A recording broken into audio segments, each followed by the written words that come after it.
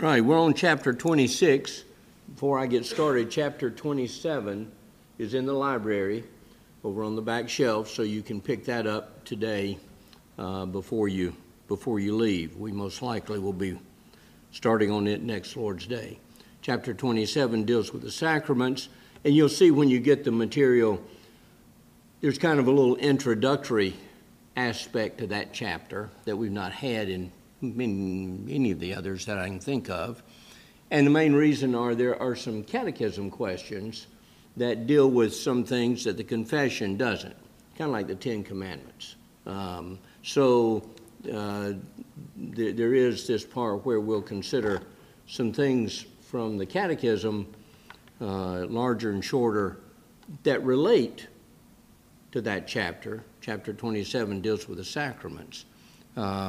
So we'll look at that, and we'll start with that introductory part, and then the whole chapter's there.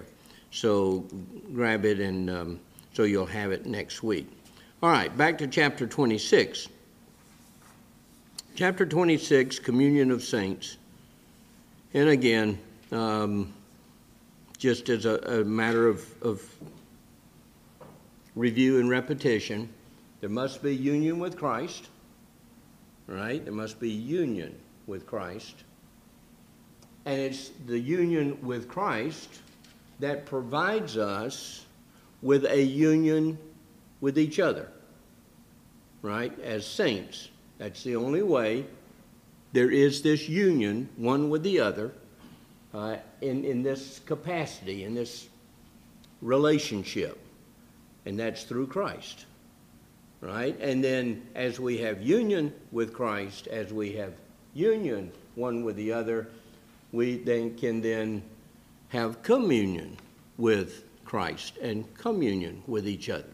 And in fact, this morning, we'll be doing something that involves all of it, as it were.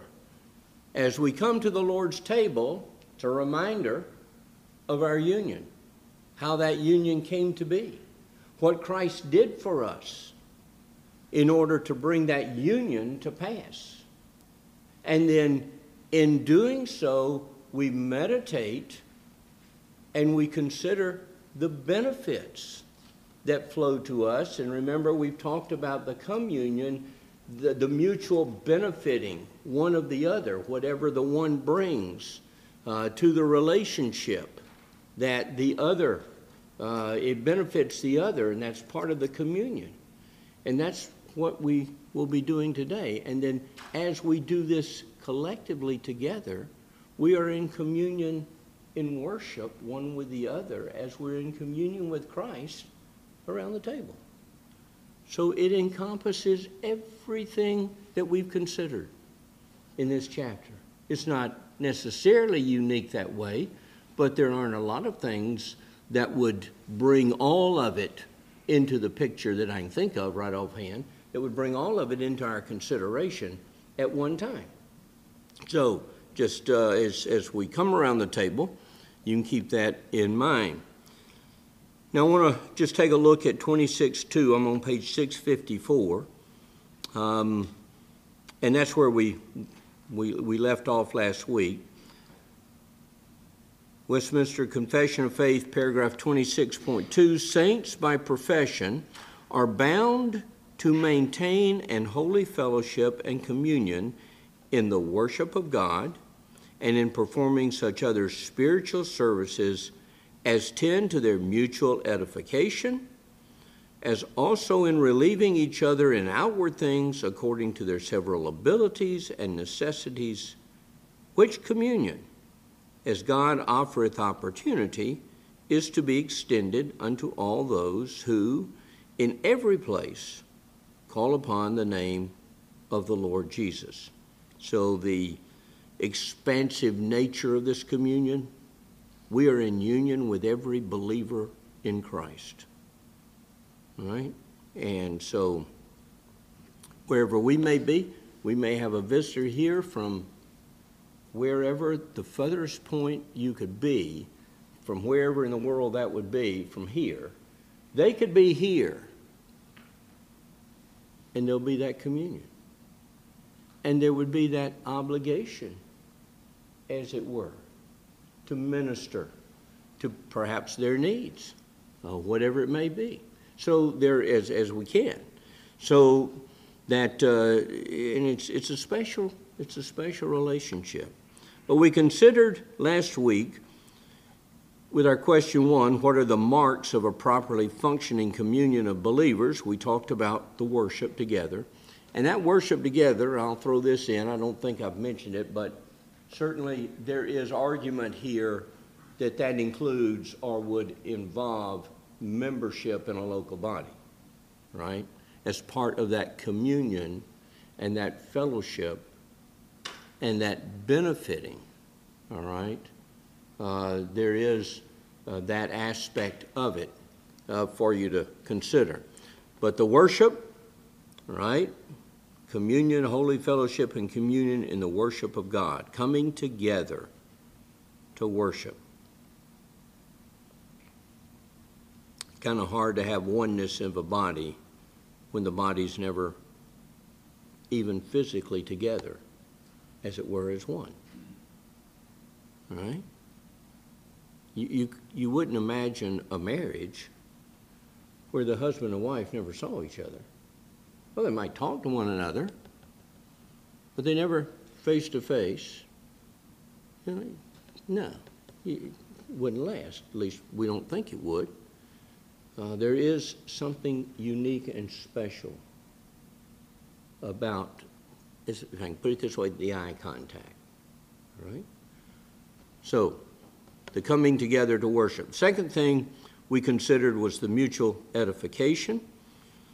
And we've talked about that 2 or 3 times, how the body is to work together, right? What every part brings, working together for the mutual edification of the body, of the individuals. And the body, yes, but the building up, the solidifying, the helping that body grow, and helping the parts that maybe aren't as fully developed come along and mature, whereas the others bear some later, but then some that are beyond, they're carried along by the younger then, just like your body does, right? So we have this mutual edification. Then we looked at the mutual tangible help. In the passages we have, the proof text, helping one another, meeting needs, and we'll talk a little bit more about that in the next paragraph, what obligation is there. But I want to look at a fourth thing that's not mentioned directly in this paragraph, but I think it's important, and it's something that maybe it's a hobby horse that I ride or whatever. But take a look, if you would, turn to John 13. And this last element, because again, what are the marks of a properly functioning communion of believers? Well, in John 13, verse 34 and 35. A new commandment, and this is Christ talking, all right, talking to his disciples. A new commandment I give unto you, that ye love one another, as I have loved you, that ye also love one another.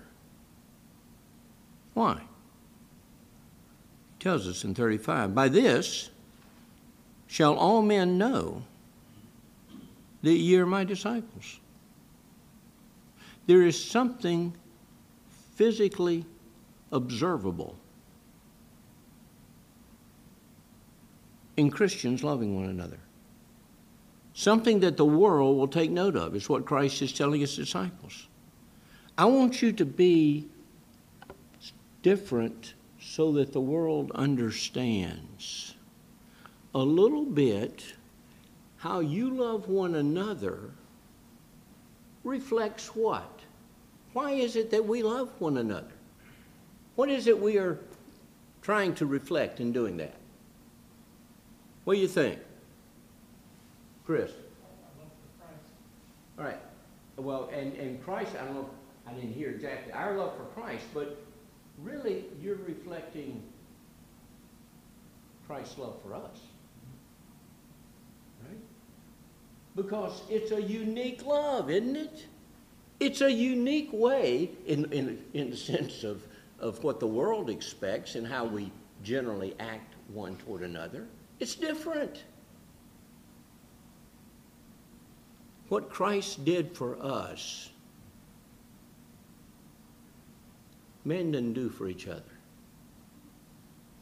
Man couldn't. But to lay down your life, but that's really what Christ, we're told. I want you to love one another so that you're willing to lay down your life one for the other. I want the world to see how I love you through how you love one another. Right?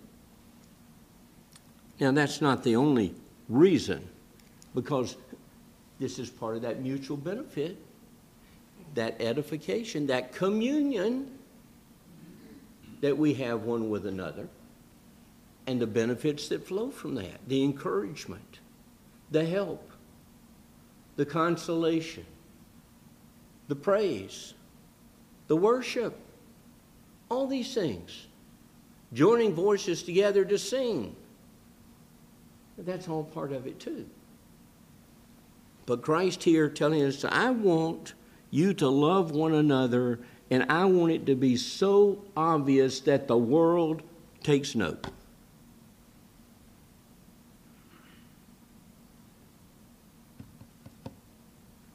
By this shall all men know that ye are my disciples, if ye have love one to another. Okay? Turn on over to Colossians. Let's kind of work our way through it. Now, this isn't exhaustive by any means. I just want to give you some thoughts, and then you can take them and go with them. Colossians chapter 3. Well, before you do, John 15, another passage there was John 15, 12 and 13. I'll just read those. This is my commandment, that ye love one another, as I have loved you. Greater love hath no man than this, that a man lay down his life for his friends. And who did that? Christ. So what kind of love is Christ talking about? The kind of love that will take and cause somebody to be willing to lay down their life for their friends. And then verse 17, these things I command you, that ye love one another. Do you think it was an important message in Christ? What he was trying to convey to his disciples? Over and over and over. I want you to love one another. I want you to love one another. I want you to love one another so that the world sees it and so that you enjoy it. Because there is an enjoyment. If you've had a situation, and I'm sure you have, a parent, a brother, a sister, a spouse, whatever the relationship, where you love somebody, that relationship and that love that you understand, that you see, that you feel, that you experience is special. It's special. That's why it's so difficult, is it not? When the Lord takes somebody home to be with him that you loved and that loved you. It gets hard because you miss it. And I dare say that if someone was around you when you were in the company of this person, they'd know you loved each other. It'd be obvious by the way you talked, by the way you listened, by the way you greeted, any number of ways.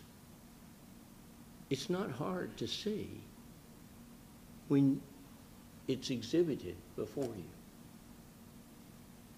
That's what Christ is asking for us to do. Colossians 3, verses 10 through 16, and have put on the new man. See, it's not the old man. It's not what we're used to. It's not what the old man's going to do. And put on the new man, which is renewed in knowledge. Knowledge is a big thing. In knowledge, after the image of him that created him, being Christ-like, where there is neither Greek nor Jew, circumcision nor uncircumcision, barbarian, Scythian, bond nor free, but Christ is all and in all. Put on, therefore, as the elect of God, holy and beloved, bowels of mercies, kindness, humbleness of mind, meekness, long-suffering, forbearing one another and forgiving one another, if any man have a quarrel against any, even as Christ forgave you, so also do ye. And above all these things put on charity, which is the bond of perfectness, of completion. All right? When you can love in a Christ-like way, you've matured as a Christian. All right? When you can do it the way we're reading here, you have come a long ways from where you started. And let the peace of God rule in your hearts, to the which also ye are called in one body. There's the communion. And be ye thankful. Let the word of Christ dwell in you richly in all wisdom, teaching and admonishing one another in psalms and hymns and spiritual songs, singing with grace in your hearts to the Lord. See the communion?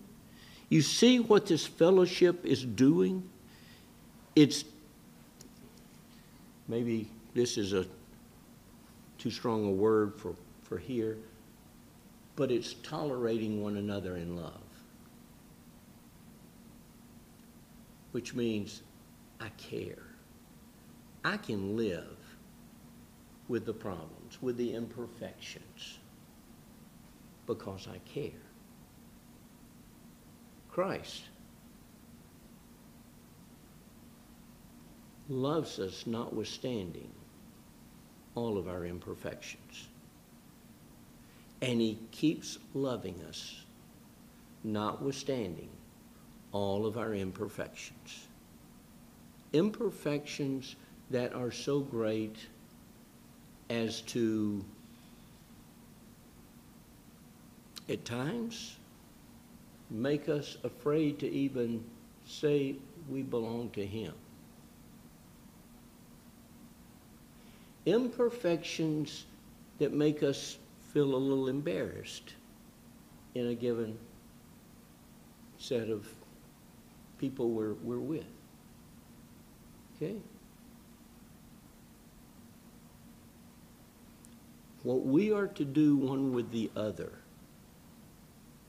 is what Christ does with us in those circumstances. All right? That's what he's... Because you're one. There's the communion. You're one in Christ. If you're one in Christ, you go lopping off the arm. That arm touched the unclean thing. Chop it off. Is that the way you'd want Christ to deal with you?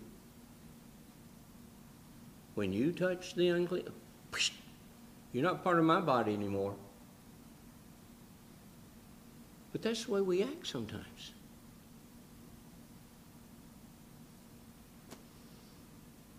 You know, there's this conflict that goes on. I say conflict, it's not a conflict, but it can be. We talk about the church militant, right? The church militant. Take a stand. Oppose that which is evil. And we should. We should. So the key here, the hard part, is the church militant is against sin and Satan. All right? But sometimes we want to be the church militant against ourselves. Can you imagine an army that gets up and starts swinging the sword at each other? Jordan? Well, fellow Christians tend to be a less intimidating enemy than Satan. They tend to what? I said fellow Christians tend to be a less intimidating enemy than Satan.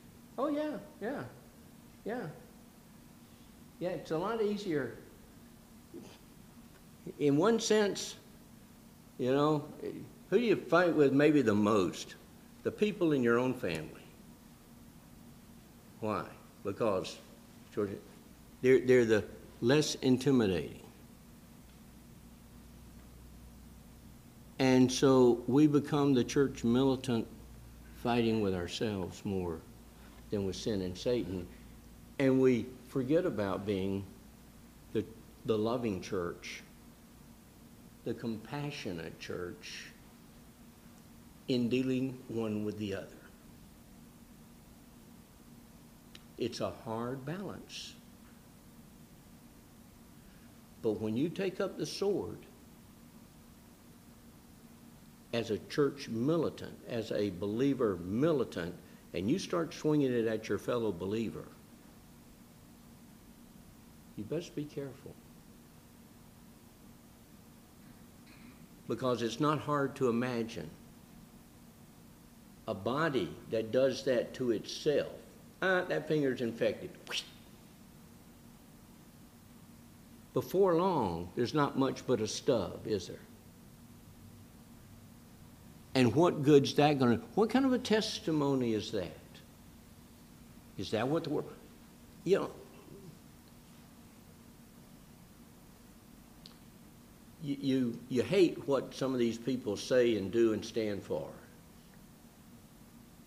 But do you ever get yourself admiring how much some of these people stick together no matter what? All right? No matter how wrong they are, no matter how wrong they know they are, they stick together. They protect one another. They help one another.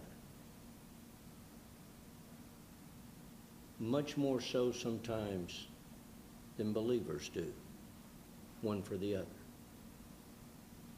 It's not the way it should be. Not the way it should be. Can you, and help me out here, can you think of any place in the New Testament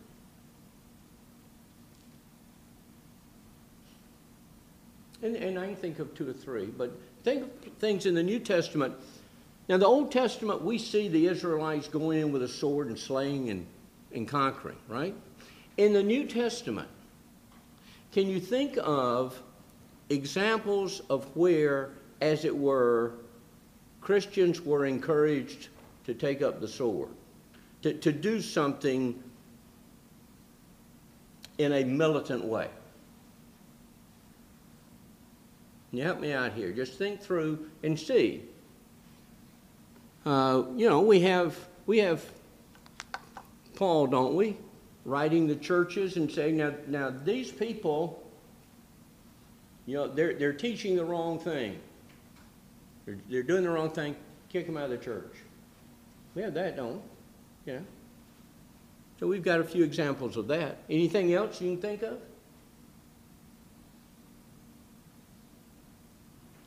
You certainly don't have the church being called to take up the sword and take on the ungodly Romans or Greeks or whatever, do you? Beth?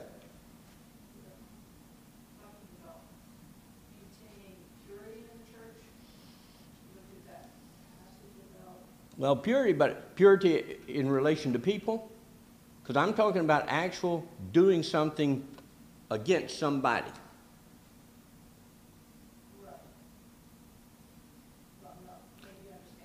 Okay, no, and I think maybe you're headed, so in like Corinthians, all right, Corinthians, we've got a number of things. Hey, this shouldn't be happening in the body, correct it. We have in the churches in Revelation, all right? You got this problem, you need to repent. But that's Christ talking there. I'm talking about one believer with another believer. The church with the church, the minister to the people. And obviously you've got in the letters, Paul's letters particularly, you've got things where Paul is admonishing. But I can't think of a lot of places where you've got just one believer going against another. It may be there. I'm not saying it's not. So if we come across some things, maybe we can talk about them more next week or something. But my point is, in the New Testament,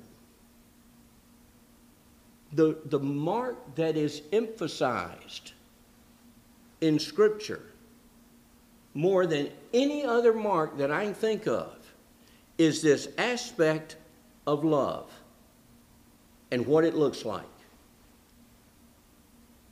I want you to be a church that knows how to love like Christ loved you. And I want it to show. And that's the way I take it. Maybe I'm taking it too strongly. But I don't think so. I don't think so. Because it's unique. It's unique.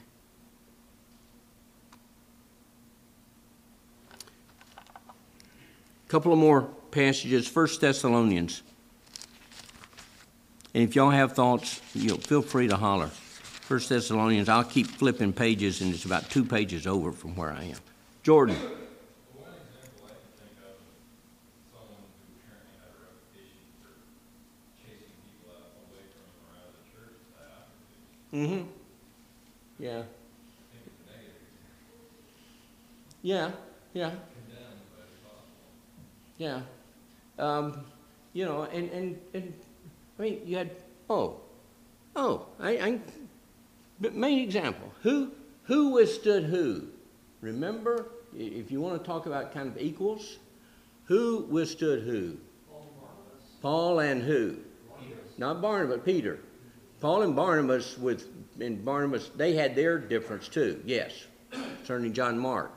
So, yes, you had that one, Paul and Barnabas, but Paul and Peter, okay? When Peter was friendly with the Gentiles, right? Then some of his Jewish brethren showed up, and what did he do? You folks, I can't fellowship with you because you're not circumcised. And Paul took him to task, right? He said, no. That's not right. That's not right. And he did it publicly. The only time I can think of maybe that he did it publicly, he did it within the context of the church. And again, we think of church today the way we experience church. Church then was a whole different thing. But he did it for the good of the church. Because what Peter was doing was not loving. Right? Not loving. Beth? Here's my question relates to properly understanding how that love is worked out in relation to the need to maintain purity within the church, because there are those in modern evangelicalism that would define love differently than we would, and that would tolerate sin in the name of love. And we know that who the Lord loves, he what? He chastens. So this love, whom the Lord loves, the chastening comes from love. So the chastening is going to be, if I can put it this way, a loving chastening. All right? A loving chastening. So the person you're chastening understands where it's coming from and why. It doesn't mean they'll accept it. It doesn't mean they'll take it well. But it's got to be done. Yeah, you ignore the little infection, and before long you do have to cut the arm off. Right? Or it just rots and drops off, the way some churches do. You know? Jack? Paul, on the other hand, is pretty clear how he feels about sin within the body. In 1 Corinthians 5:11 and other places, he said, "But now I've written unto you not to keep company. If any man that is called a brother be a fornicator or covetous, or an idolater, or a railer, or a drunkard, or an extortioner, with such a one, no, not to eat." He says, stay away from him. And it's interesting, and again, it would make an interesting study. It's interesting, Paul seems, in Scripture, it seems to be that when you've got somebody that's not repentant, you just separate from them. You don't try to crucify them. You just separate from them. Right? You correct them, you point out their error to them, but if they won't hear you, it's what happens in the church. Right? Somebody's in sin, called into the elders, presented with this, and they say, I don't really care what y'all think. No, I'm not going to change. I don't see that I'm wrong. I don't think Scripture teaches that. I don't really think God has a right to tell me how to live my life. I mean, you get all kind of responses. Not in this church, I'm thankful to say, that we've never had that situation totally quite that blunt. But in part, that's what they're doing. The church cuts them off, separates itself from them. But in the world's view, that looks like hatred. Well, in the world view, that, I don't know. Because even the ungodly discipline their kids. I think if somebody wants to find fault with that, they can, certainly, and criticize. But that's where we're acting one toward the other as far as what God expects of us, demands of us, how we deal one with the other. Jordan. I think it's interesting that a couple times here in this discussion, an analogy has kind of come close to the surface, looking at discipline in the home, children, and how many times I've seen in my own experience when things get out of hand and, kind of more drastic measures get taken with a child. I sit and think about it, I realize. That happens in your house? I realized I had a significant role in this, in that this was starting as a smaller issue. Something wrong, a misbehavior, a wrong attitude being expressed, but it was small. And I had an opportunity in love to correct and redirect and check something that was developing there. But I was self-absorbed, I was lazy, I didn't want to take the time, I didn't have enough active love for the child at that point, and it spread, like the infection got out of control. And then we got into, mercifully not amputation, but, more severe measures, and part of that was the lack of active love earlier, when the issue was more gently addressing it. Mm-hmm. And so when we set ourselves up for these conflicts, by not being appropriately involved in the lives of other believers and being a help and support to them. Yeah, and with the child, it's much easier with the proactive early. With an adult, you would hope that there is a maturity that would appreciate and understand, even though you've let it go. I'm not saying that you don't still be proactive and try to do it early, but what you trust, and for those who say, yes, I'm a believer, Well, that carries with it a number of things, not the least of which is I'm willing to be under those in authority over me. I'm willing to have you correct me. Please, you know. I make a mistake in here. I say something totally wrong. I hope you'll come and say, Mr. Farr, what in the world were you thinking? I hope you do it in a nice way, you know. Please don't come and say, you know, you really shouldn't be teaching. You are really dumber than anything I've ever seen or experienced.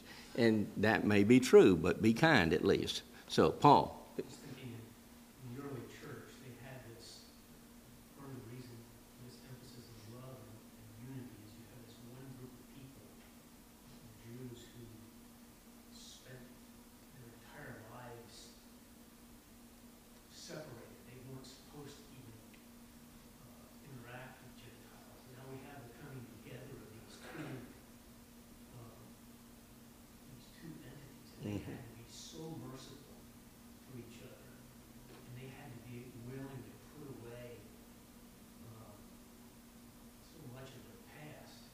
And I think we have some of the similar things in our own church bodies, maybe seasoned believers to young believers, or a generation gap, or any sort of things. It's not nearly as drastic as what the early church had, the grace that the early church had to show, I think.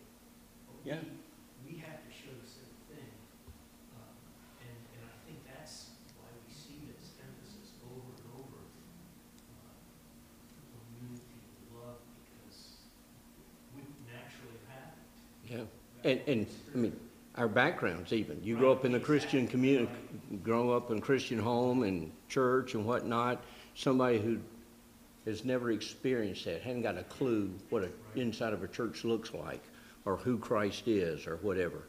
And how all of a sudden those two come together.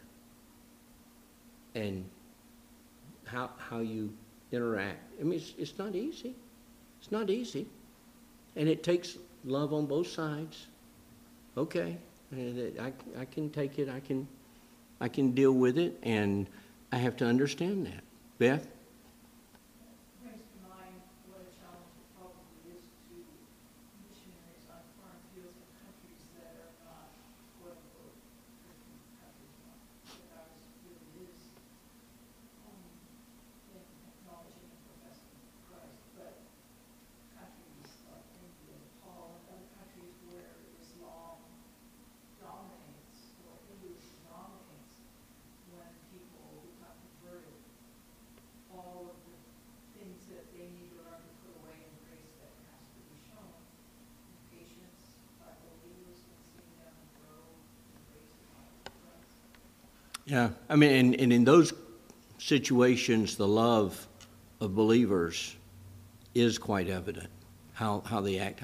I'll refer you back. Stephen, is the clip up still with the coffee, the Pearl Mountain? Is that still on your sermon audio? Oh, yeah. So it just crossed my mind, him talking and dealing with these children and teaching them and sharing with them the gospel, and these children go back to their homes, and in there they talk about the abuse over there is severe, is bad, right?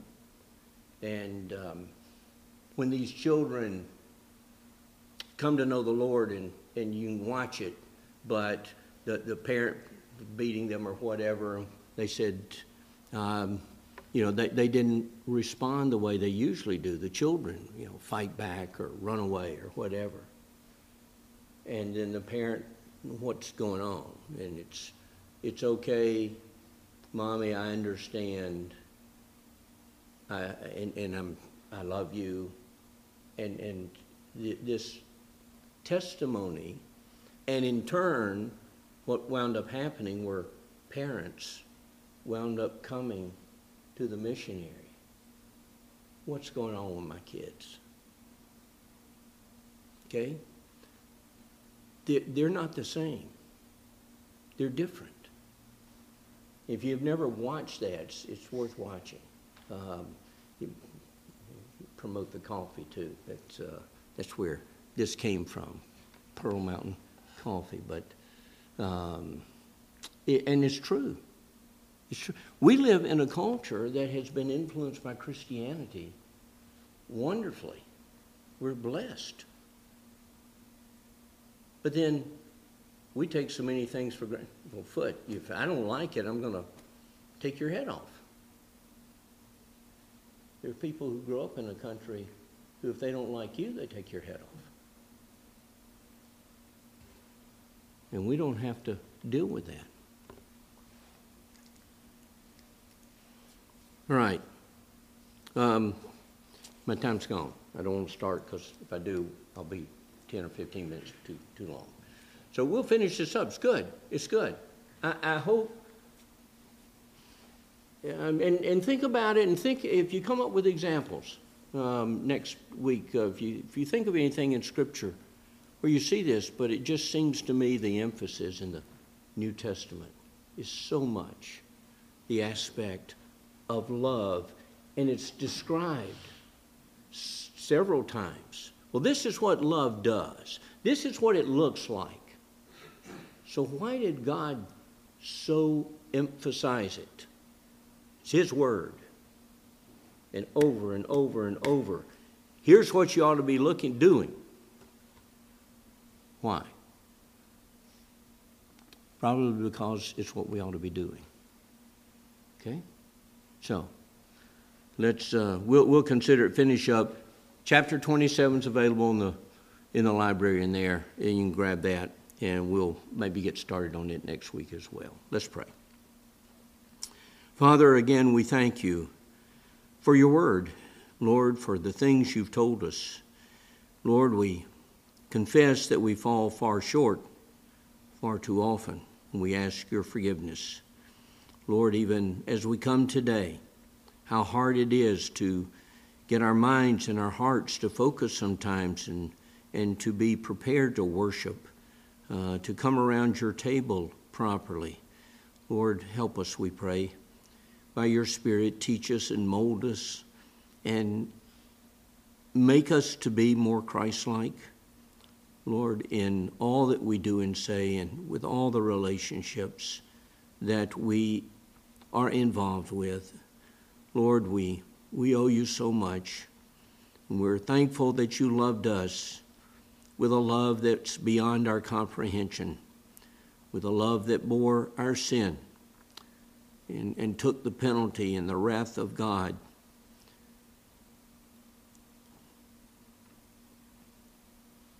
So that we would be spared of that and that we might have life eternal. So much, so much. Lord, help us in our praise and our worship this day. Make it be a good day for your people, for us, Lord, for us. And we'll thank you for it, for we pray it in Christ's name. Amen.